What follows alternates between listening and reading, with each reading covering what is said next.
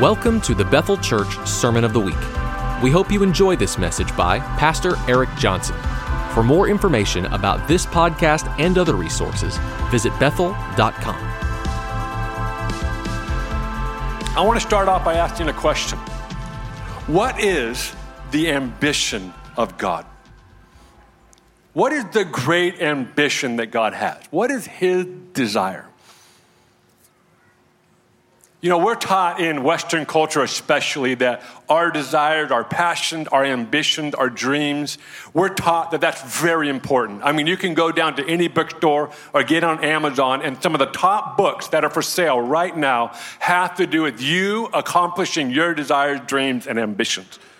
And there's nothing wrong with that. There's a place for it, and we know that God put that inside of us. As believers, we know. So there's nothing wrong with that, but help me understand, if we disattach that or are not attached to the ambition of God, then all of that means nothing.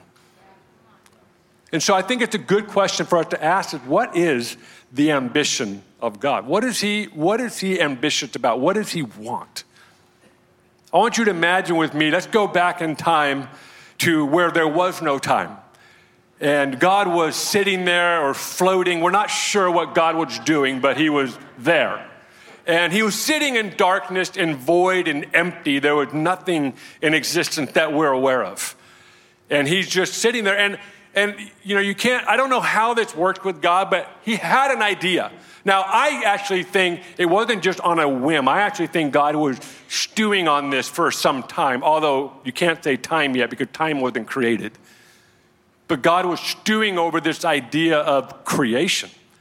And I want you to imagine with me in the emptiness, darkness, and void, as God said, let there be light. The moment He said that, something came. Light happened. And for the next 6 days, now we don't know if it was 24-hour days or if it's 1,000 years. We don't know that, but we know it's 6 days. However that's quantified at that moment, we just know it took God 6 days. And imagine the delight, imagine God, how much fun was God having in that moment, in those 6 days? I think He was having the time of His life, although you can't say life because you get the point. But God is enjoying Himself thoroughly. I think He's like, oh, I got this idea, this long animal with a long neck, with spotted, really long legs, and we're going to call him a giraffe. And He created, God had just imagine being there in that moment, watching all this unfold. And God is just creating a way, just all the ideas He's been pent up or held up or whatever. He's just having the time, and He's creating the universe. He's creating the rocks and the planets and gravity, no gravity, and all the things that we still don't even know about. The stuff on the bottom of the ocean or the thing to the end of space. God is creating it. And by the time you get to the end of chapter 1, you run into this great verse, verse 31. And God looked upon everything that He created, and this is what He said: it is very good. It's one of those verses that we read and we just kind of read over it, not in a nonchalant way, like, yes, we're good. God was so happy with what He created. But I want to take it back to that moment, that statement. We need to understand that statement in of itself drove a stake so deep into the universe. It drove a stake so deep into eternity that placed value on what He created. Did you know that over 3,000 years of Hinduism and over 2,600 years of Buddhism and even over 1,000 years of Islam and a century of secularism still does not value human life? Our faith, the Christian faith, this is one of the main things that stands apart from every other major world religion, and that is this: value for human life. Anytime you run into a culture, a society that is losing value for human life, it is moving the opposite of what God stated in the beginning, and that was, it is very good. This is why you can travel the world right now. Secularism is taking over nation, and the value for human life is falling down the list faster than you'd want to admit. is because we're moving away from this value. You understand that when God said it is very good, it was a radical statement. It was a value system that was driven deep to the core of everything in existence. God said this has value, this has worth, and this has purpose. Isn't it interesting that inside each and every one of us, doesn't matter if you're an American, you're from South America, you're from Europe, you're from Africa, you're from the South. It doesn't matter what part of the world, what religion you're from, or what religion you attach yourself to. I've never yet to meet a human being that doesn't want to know their value, their worth, and their purpose. I don't care what religion you attach yourself to. Everyone inside is like, what's my purpose? How valuable am I? Am I worth anything? You know why that's inside us? Because God said it's good. He said it's good, and therefore we are valuable. We have worth, or maybe we don't. And these are the questions that fly around the heads of humanity today, as it did way back then. But let's ask the question, what's the ambition of God? You know, our narrative, thankfully you and I have the Bible. We have scripture that gives us a very clear narrative of God. Now, the mistake or the shortfall, if you will, is that a lot of Christians have some of the narrative, including myself. I'm still learning, well, God, what is this thing you're doing? But unfortunately, a lot of the church is still very much focused on the fall and redemption. And not to demean that, how many are thankful that because of the fall of sin, the fall of man and the nature of sin, you could be redeemed through the power of Jesus Christ? I mean, that you can go to your grave on that and you be good. You're great. But I want to propose to you, there's actually a bigger story at play than just that. It's not just about the fall and the redemption. There's actually creation before that. And then there's the restoration of all things after redemption. And sometimes we're focused on just part of the story and not the whole story. So we have to ask the question, what's the ambition of God? What is he up to? What is he after? So as we get into Genesis, we recognize that God said it is very good. Then as you get into the book of Genesis, you run into a guy named Moses. Now Moses was a legend. He's a legend of our faith, and he's a legend, period. Doesn't matter anywhere in the world, people know who Moses is. Like, that guy was the man. And Moses was this disqualified, unqualified, talk about issues. He had a stuttering problem and was supposed to talk to Pharaoh. And he had killed somebody and was now a fugitive. I mean, his resume does not line him up for the top position to set nations free. And yet God chooses that person, which is so encouraging to every one of us in this room. That God loves to choose the most unlikely people. So here's Moses, and you get this story of God working with Moses. And Moses said, God, I can't do it, and God finds a solution to it. And God works him all the way to this point. Now, what we do know about Moses is Moses was raised in Egypt.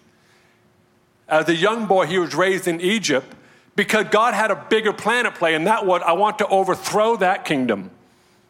So I need someone on the inside to understand the custom, the laws, the culture, the rules, how they think, how they talk. Because I'm going to send that person back in there, and we're going to flip that kingdom upside down. And so for some of us, understand, you might be working in Pharaoh's camp right now, and that was by God's design. Because someday he may actually send you back in there to see his kingdom come into that context. So sometimes we need a Pharaoh in our life to teach us how to actually bring the kingdom into Pharaoh's house. That's an entirely different point today. So Moses becomes the guy that set the nation free. And as you approach the book of Exodus, the second book in the Bible, you start getting these interactions. You start getting these moments where God and Moses start having these intimate moments. And in these moments, God is inviting Moses up on the mountain. He said, Moses, come up here. Come up on the mountain. And while the nation of Israel said, we are not going up there, Moses said, I'll come. And this became a regular occurrence. This wasn't every once in a while. Moses would spend weeks, sometimes months, up on the mountain with God. And he would come down. So we get these hints, these glimpses into some of the ambitions of God and that he wanted to be amongst Moses. Now, if Moses had a tombstone, I doubt he did, but if he did, you know what would be on it? Friend of God. Someone that met God face to face.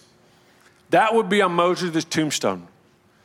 And so we get through Exodus, and you see this Moses, and then you jump ahead a little bit in Scripture, where the common world thought and view towards God, or any deity of that matter, was more distance, more distance, more distance.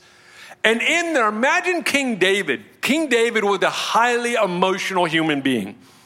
Understandably so. I mean, the guy's life was definitely polarizing in so many ways. So you can imagine, this is why Psalms is the book of all emotions known to man are in that book. And imagine one day, David's in the temple, he's writing songs, he's just crying out from the depth of his heart. Out of desperation, joy, we don't know. But in this moment, in Psalm chapter 68, he says this, God, you're not after my sacrifice, you're after me. And he breaks through the paradigm, world thought, worldview of that day. Instead of creating distance, David said, God actually wants us to be close. So David becomes this beacon of light in a dark era. And he starts making up all these songs that are so relevant today, but were not relevant to worldview thought in that time. What's my point? David is getting a glimpse of the ambition of God. What's the ambition of God? And then we know about the prophet Joel.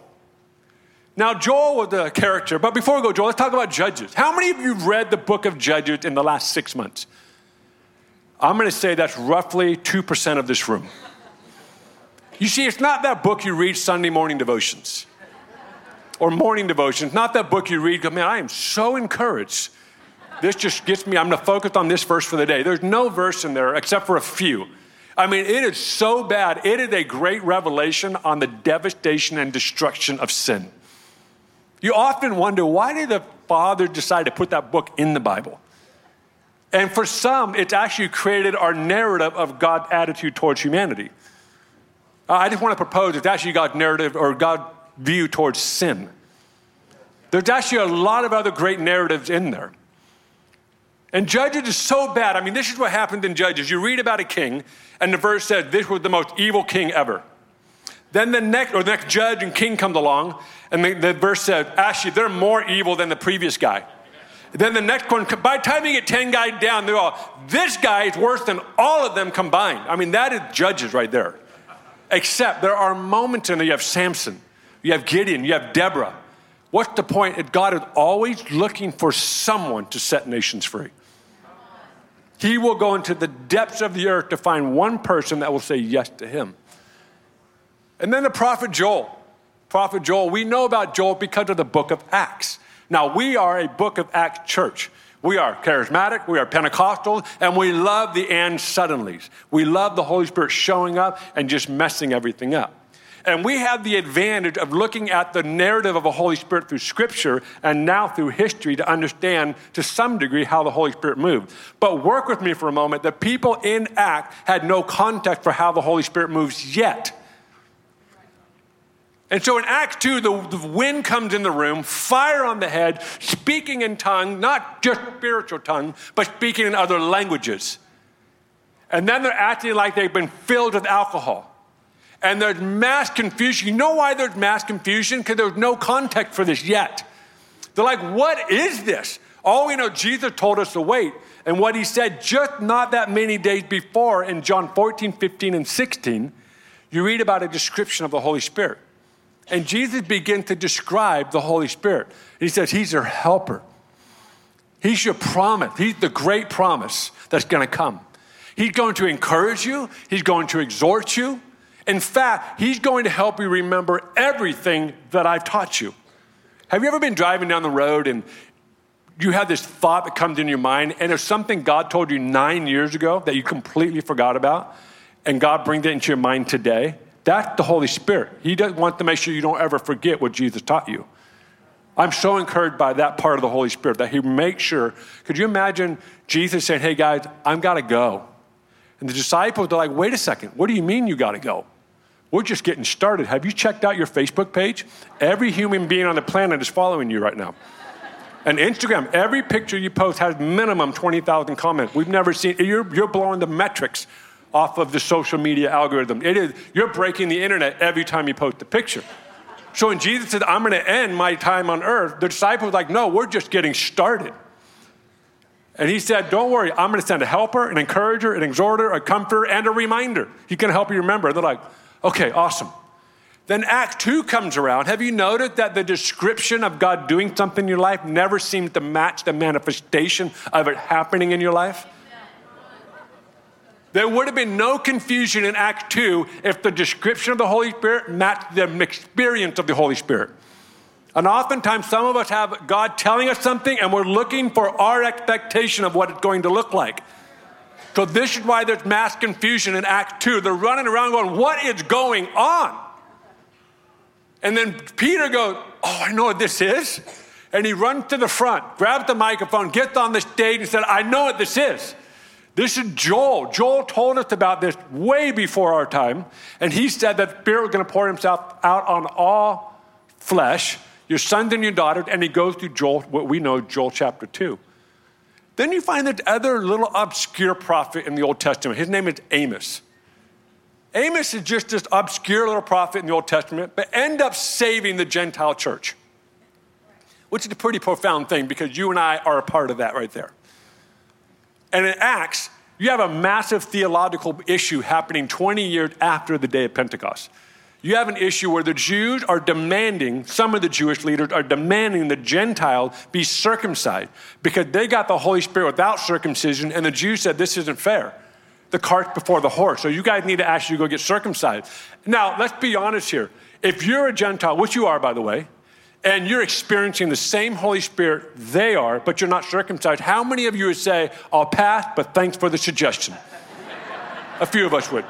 Especially the guys, like, yeah, absolutely. Especially at this age. We ain't going there. And then in that moment of massive theological disagreement, the Apostle James said, hey guys, I found this old prophetic word from Amos, and he pulled it out, and it says this: God's going to tear down the temple, rebuild it, so that all nations and Gentiles can worship him. It was that moment, that obscure little prophetic word that came back to the forefront and shaped theological thought from that point forward. What is going on here? What is the ambition of God in all of this narrative? I'm only touching on a few. The whole scripture is full of this, and it reveals what I'm just calling the ambition of God. I need 3 people. So I need someone that looks like Jesus. So if you have long hair, you're a guy, you have long hair and a beard, and they look like Jesus, point at him right now. Because I need, right here? Okay, you got pointed at, man. You got to come up here. To welcome Jesus to the stage. All right, come on up here. Come stand right here. Yeah, you do look like Jesus. You're yeah, that'll work. What's your name? Scott. Scott, nice to meet you. You're Jesus right now, okay? So stay right here. Now I need someone that looks like the Father. You got to be older than me at least. Got some gray hair, maybe a gray beard. That would make it just really epic. Yeah, I'll take you. I like you. That's a good-looking beard. Why don't you come up here? Give it up for the Father. Yeah, come on up. When I say gray beard, he's all proudly. Yeah, come on up here. Come stand right here. And what's your name? Whoa, nice. What's your name? Terry Dels. Nice to meet you. All right, stay right there, okay? Jackson. Okay. Now I need someone that looks like, you have to be a female, you have to be a woman. You look like the Holy Spirit. Okay, I'm going to keep looking. That's a good option.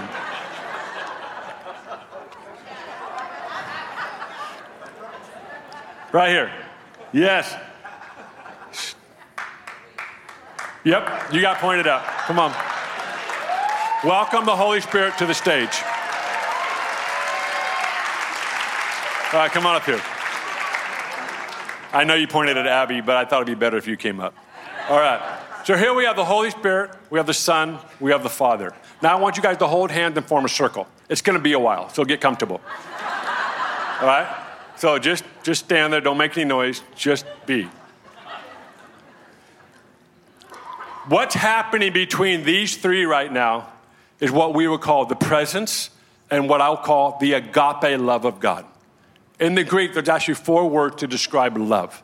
One of them where we get our sexuality, our sexual love, intimate love. The other one where we get our friendship love. And then the third one where we get our parental love. But those three will always be perverted, distorted, if you don't experience and have an encounter with the agape love. So what's happening between these three, the Father, Son, and the Holy Spirit, is the agape love. Now, we were never designed to observe that. We were never designed to observe the agape love through the Holy Spirit. We were never designed to observe the agape love through the Jesus, the Son, and through the Father. And it's a challenge that we have, and how many understand just observing this will change your life. I mean, you're like, oh my gosh, I want that. But there's a difference between observing it than experiencing it. So let me inside. So now I'm not observing it anymore. I am now experiencing this agape love. This agape love that's going on between these three, this Godhead, is something I'm now experiencing. Now I experience the agape love through the Son, through the Father, and now through the Holy Spirit. Okay, give them a hand. You guys can grab a seat. Thank you. Thank you, Father, Son, and Holy Spirit. I like that guy. We were never designed to just observe something. And the challenge for some of us, we've only observed it. We're not aware that we've not yet experienced it. So what's the ambition of God? What is he after?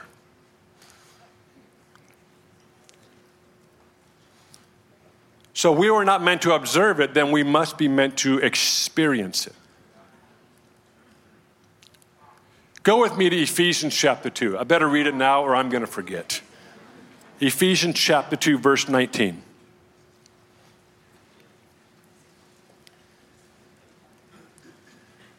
Now, therefore, you are no longer strangers, foreigners, but fellow citizens with the saints and members of the household of God, having been built on the foundation of the apostles and prophets, Jesus Christ himself being the chief cornerstone, in whom the whole building being fitted together grows into a holy temple in the Lord, in whom you also are being built together for a dwelling place of God in the Spirit. I love this passage, but the last part is what I want to focus on. That God is actually putting us together so he can become a dwelling place amongst us, and we are being made into a dwelling place for God. Up until the cross and the death and resurrection of Jesus Christ, something couldn't happen. The Holy Spirit couldn't come yet. So as Jesus is preparing the disciples for the coming of the Holy Spirit, he said, I have to go because I'm sending someone. And when the Holy Spirit comes, I'm going to explain this from a practical, very human understanding. Why did Jesus have to leave? Now, we understand theologically and scripturally, and just to seal the deal, Jesus had to be glorified back with the Father to seal the deal of death, resurrection, and redemption. We know that. But let me look at it from a slightly different angle. Jesus would be somewhat limited of touching the whole earth and occupying people's lives, especially in that day when there's no transportation, no technology, no means to do mass impact. Now, what's fascinating, if you didn't know this, kind of a cool bit of information, is Jesus never traveled more than 100 miles from the place he was born. And yet he changed the entire universe, which should be encouraging to every one of us. You don't have to travel the world to change the world. And so Jesus said the only way this thing's going to go to a whole nother. Have you noticed in Acts 2, 3, 4, 5, and 6, the early church explodes? It's not like a slow introduction. There's meet and greet. There's an info meeting. There's none of that stuff. There's none of these marketing campaigns. Hey, everyone, there's a church down the street you should join. That is not even in the thought of humanity yet. Do you know why it exploded? Because God had been pulling this rubber band farther and farther, stretching this thing so far back. Prophetic word, prophets of old getting killed. Moses, David, Abraham, all these great men, he's pulling it back. Finally, at the end of the old covenant, he says, all right, I'm ready. He lets go of it, and Jesus shows up. The reason why he waited so long, in my opinion, is so it would be unstoppable. It exploded in the book of Acts. And Jesus went from going from the earth to heaven, and then the Holy Spirit comes. So what is the ambition of God? It's to occupy your life. It's to not just to be amongst you, which we see in the Old Covenant. He actually wants to be within you. Some of you are going to have guests over tonight for dinner. What are you going to do this afternoon? You're going to clean your house, especially the bathroom that they're going to use. The one that you never use. You're like, oh, I got to go clean that bathroom. I have never been in there in a year. Oh my God. And you clean that bathroom. In fact, you hire somebody to come over and clean it because you're just disgusted with how nasty it is in there. And then you think, they might go in the pantry. I should probably organize the pantry real quick. You're going to vacuum. You're going to clean your house. Why? Because you're getting ready for a guest to come over. Did you know the Holy Spirit is the only guest in the universe that you don't clean your house for? And a lot of us are trying to organize our life so then God can show up. God's like, that's not how it works here. I come and clean your house. And a lot of us are trying to clean our lives up, and we're waiting for the right moment. Go to another conference, another book, another laid a hand on praying for me, another prophetic word. Okay, now I'm ready. And that's not how it works. This is why Paul said, so that you can't boast. So you can't stand there and say, I did X, Y, Z, and it equaled this. And a lot of us want that so bad. And God's like, that's not how it works here. I want to occupy you before you ever existed. And I've been fighting for you my entire existence to occupy your space. And we're like, not today, not today, not today. And I want to challenge you. God wants to take up residence in every area of your life. That closet that you haven't looked at since you were a kid, God wants in there. That back room that you don't even know what's in there because you've just shut it and locked it and deadbolted it from the outside. Holy Spirit's like, I want in. I want to clean that part of your life up. Because when I have access to every room in your life, then guess what happens? Everything changes. The ability to actually be like Jesus is possible. Did you know that it is impossible to be like Jesus without the Holy Spirit? It's not even on the list of options. Oh, I can do it that. No, that's not even there.